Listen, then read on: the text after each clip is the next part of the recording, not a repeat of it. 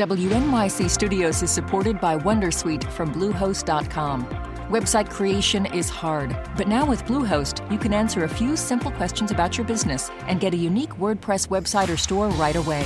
From there, you can customize your design, colors, and content. And Bluehost automatically helps you get found in search engines like Google and Bing.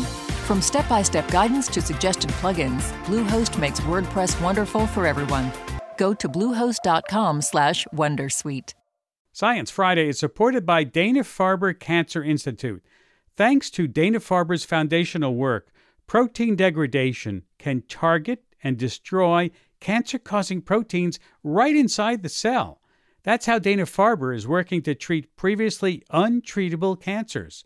Learn more at danafarber.org/everywhere. WNYC Studios is supported by MathWorks, creators of MATLAB and Simulink, software for technical computing and model-based design.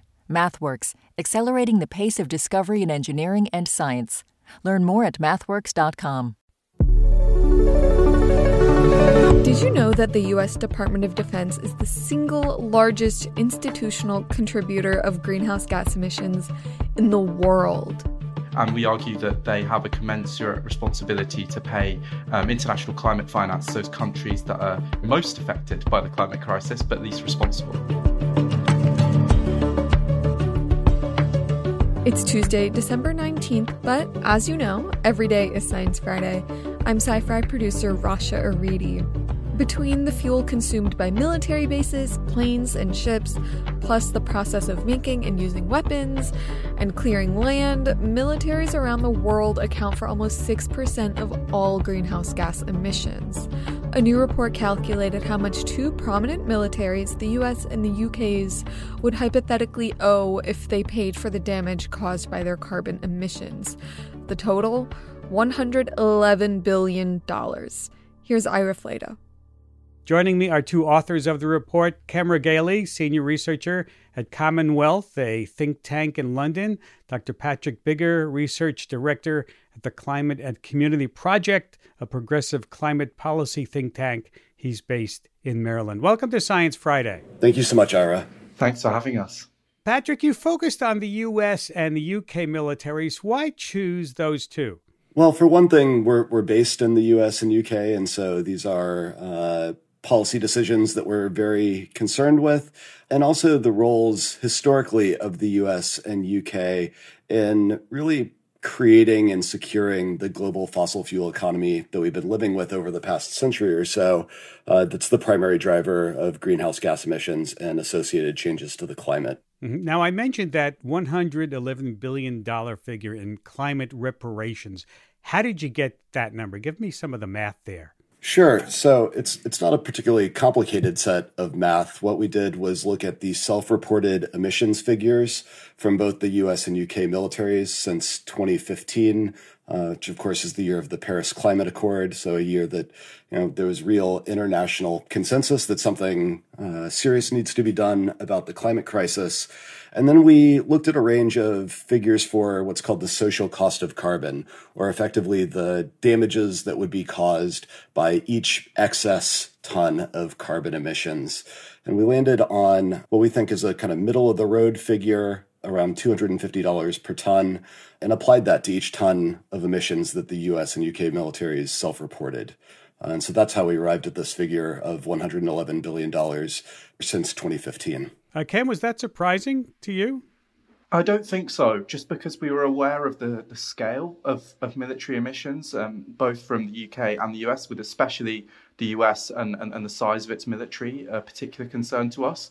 Actually, as Patrick said, the figure is quite middle of the road, and that's really because the official data on military emissions is so limited. So for the US, we didn't have access to emissions figures for 2022, and with the UK, we didn't have 2017 or 2018. So really, we're working with a limited picture here, and the estimate that we're originally coming to, although it is a reasonably large sum of money, it could be more in the grand scheme of things. Yeah, considering the sizes of military budgets these days, that's not a lot of money, is it? It really isn't. When we look at U.S. Department of Defense appropriations this year at around $840 billion, which is annually what the Inflation Reduction Act, which of course is the US's biggest ever climate investment, what the Inflation Reduction Act will spend over the course of a decade. So we're talking about an order of magnitude more spending annually on the military than on climate action. Mm-hmm. And can you give me an idea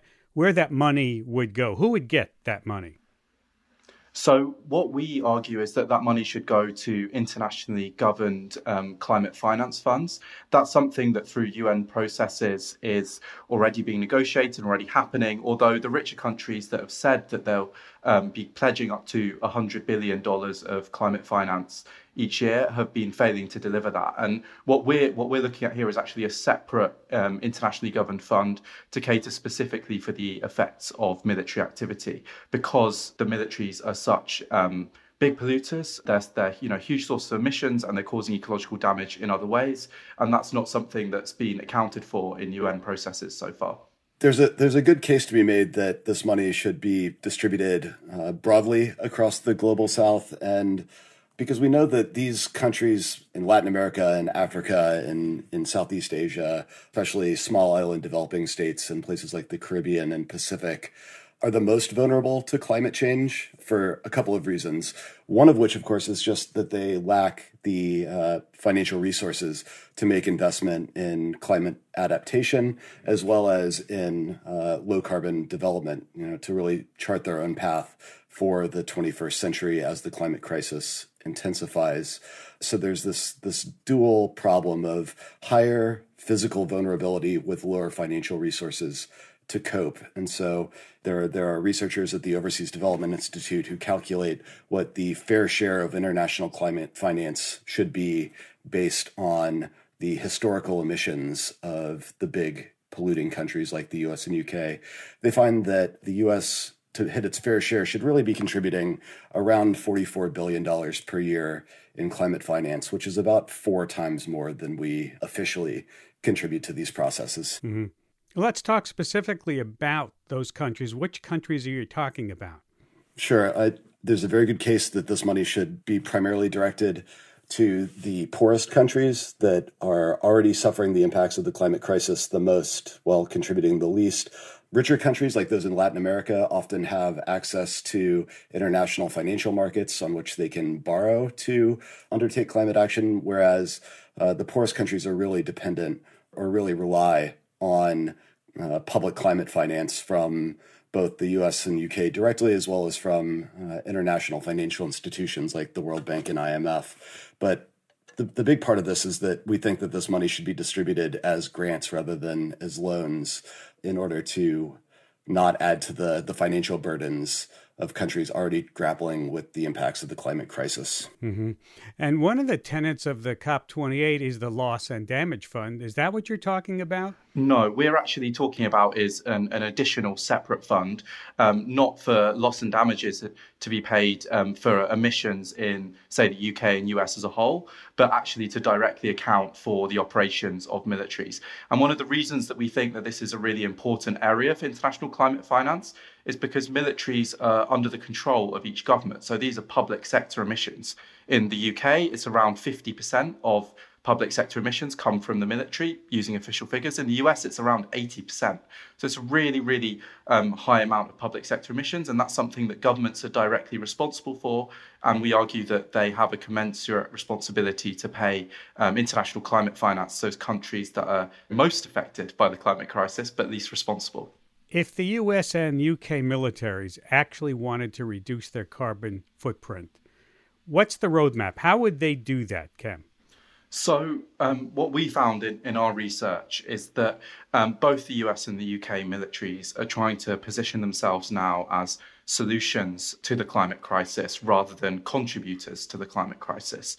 So what they've both been saying in their policy documents is that, on the one hand, they want to preserve global security that they see as being affected by the climate crisis, but also they think that they can decarbonize their existing operations.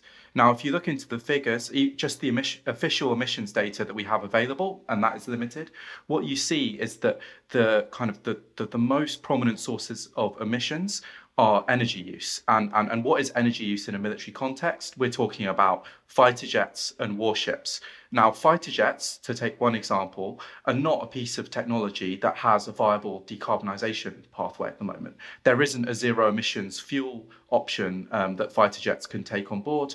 And moreover, they're a very expensive piece of technology. The F-35 program's costing the US government $1.7 trillion over its lifetime. So it's very difficult to replace them. So really what we found is that you can't just decarbonise existing military operations, but rather you have to reduce them in size and you have to close the overseas networks of bases that both the US and the UK have. Yeah. Hasn't the Pentagon, the U.S. Pentagon, already said that climate change is an existential threat to the U.S., specifically the Navy? They have all these bases, San Diego, Norfolk, right there on the water, and you may have rising oceans. I mean, they seem to believe that, don't they? They absolutely do. I think you could make a very strong case that the Department of Defense has taken climate change as seriously, if not more seriously, than just about any other federal agency, because they realize that the material impacts of climate change will have serious knock-on effects for their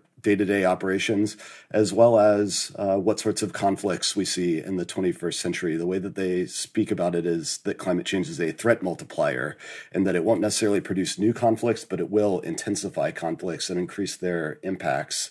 So they have taken climate change very seriously, but we don't think that it's gone anywhere near far enough. So they recognize the threat, but they're not moving fast enough, is what I hear you saying. That's right, for a number of reasons, as Kim discussed, especially around the use of aviation fuel, which is far and away the largest component of U.S. military emissions. It's just very hard to see a pathway towards meaningful emissions reductions. And so while the military can invest in things like seawalls at Norfolk at Hampton Roads, or in base electrification at bases across the country, that doesn't really get at the heart of the problem. Back in 2009, Secretary of the Navy Ray Mabus launched a program for the Navy called the Green Fleet. Are you familiar with that? With it trying to use renewable fuels for its ships? Oh, I'm absolutely familiar with that. A colleague and I wrote a paper on precisely this program back in 2017 that was really my introduction to the problem of U.S. military greenhouse gas emissions. And in fact, is why we looked into start quantifying those emissions in the first place, because there wasn't a good figure out there. And so this is one of the very interesting things about the U.S. military, is that historically it's been the one area through which the U.S. government really intervenes in the economy and in making investments in research and development of things like alternative fuels. And so they've been trying to crack this nut for 15 years in terms of coming up with sustainable aviation fuels alternatives. And unfortunately, there's just not the scale or volume of these fuels available to make much of a dent anytime in the near-term future, nor is it entirely clear when those would become economically viable or cost competitive with existing fuels. So it's really a political decision. Absolutely. To expand it so that it's meaningful. Yeah. Absolutely. Which is the case with, we understand the science of climate change very well. We understand what the impacts will be to a large extent. And now it's really up to political process to determine what ought to be done and how quickly we can achieve emissions reductions to avert the worst impacts of global warming. Patrick, you guys have put a number on the figure here. Is there any initiatives on that front to hold militaries accountable, Patrick? Well, that is precisely the conversation that we are trying to start. And I think reasonable people can certainly debate what the correct number is, but just by having a conversation about what the number is, I think maybe we start to have a conversation about how we could get it done. Yeah. And Cam, your report says that if we do cut back on the military, we're going to have to find jobs, right, for all those folks put out of work. Where would they go? Well, exactly. And I think what we see there is that we can really learn from the trade union movement in both the US and in the UK. Because what trade unions have shown us from the 1970s onwards is that actually jobs existing within the military industry at the moment can be converted into new industries. And even in the 70s in the UK, they were proposing at Lucas Aerospace, a defense firm, workers were proposing to make heat pumps, which now is seen as a very modern green technology. So I think what's really important to think about here is that when we'd be rolling back military operations, we'd also be having to think about what we do with the military industry. In the US, about $400 billion a year are spent on defense contractors. In the UK, it's a much smaller figure, but still significant for the UK, of £30 billion a year spent on equipment for the Ministry of Defence. And if you're cutting back the size of your military, then you really have to have an active strategy and an active plan to convert some of that industrial capacity that exists within the military industry to new green jobs. And that can even be done using the same plants. This is Science Friday from WNYC Studios. Science Friday is supported by NetSuite. Your business gets to a certain size and the cracks start to emerge. Things you used to do in a day are taking a week. You have too many manual processes. If this is you, you should know these three numbers: 37,000, 25, 1. 37,000. That's the number of businesses which have upgraded to NetSuite by Oracle. NetSuite is the #1 cloud financial system, streamlining accounting, financial management, inventory, HR, and more. 25. NetSuite turns 25 this year. That's 25 years of helping businesses do more with less, close their books in days, not weeks, and drive down costs. 1. Because your business is one of a kind. So you get a customized solution for all of your KPIs, key performance indicators, in one efficient system with one source of truth. Manage risk, get reliable forecasts, and improve margins. Everything you need to grow, all in one place. Right now, download NetSuite's popular KPI checklist designed to give you consistently excellent performance absolutely free at netsuite.com/Friday. That's netsuite.com/Friday to get your own KPI checklist. I'm Terrence McKnight. Join me for a new season of the podcast where people tell stories about the classical music that shaped their lives. I'm Tom Hiddleston. My name is Natalie Joachim. I'm Maren Alsop, and you're listening to the Open Ears Project. You're going to meet some incredible people, and maybe, like them, fall in love with a piece of music. The Open Ears Project. Listen wherever you get podcasts. We're talking about military climate reparations, how the U.S. and U.K. militaries would hypothetically owe more than $110 billion if they were going to pay for the damage caused by their carbon emissions. I'm here with the two authors on that report, Camera Gailey, senior researcher at Commonwealth, a think tank in London, Dr. Patrick Bigger, research director at another think tank, the Climate and Community Project. You know, in this era of climate crisis, I already mentioned how the Pentagon views this as an existential threat and a military threat to the United States. This really is a national security issue, but thought about differently. Is it not, Patrick?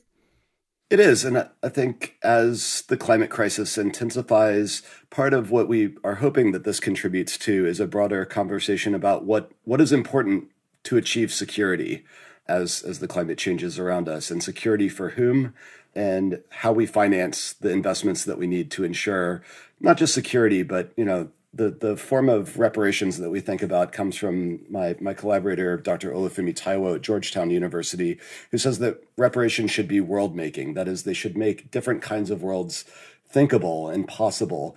And so by diverting some amount of money from what would otherwise go to, you know, fuel for F-35 training flights or something like this, you know, maybe non-essential military uses, then how can we think about how worlds, especially for people who are particularly vulnerable in the global south, how they become more secure in a highly uncertain future?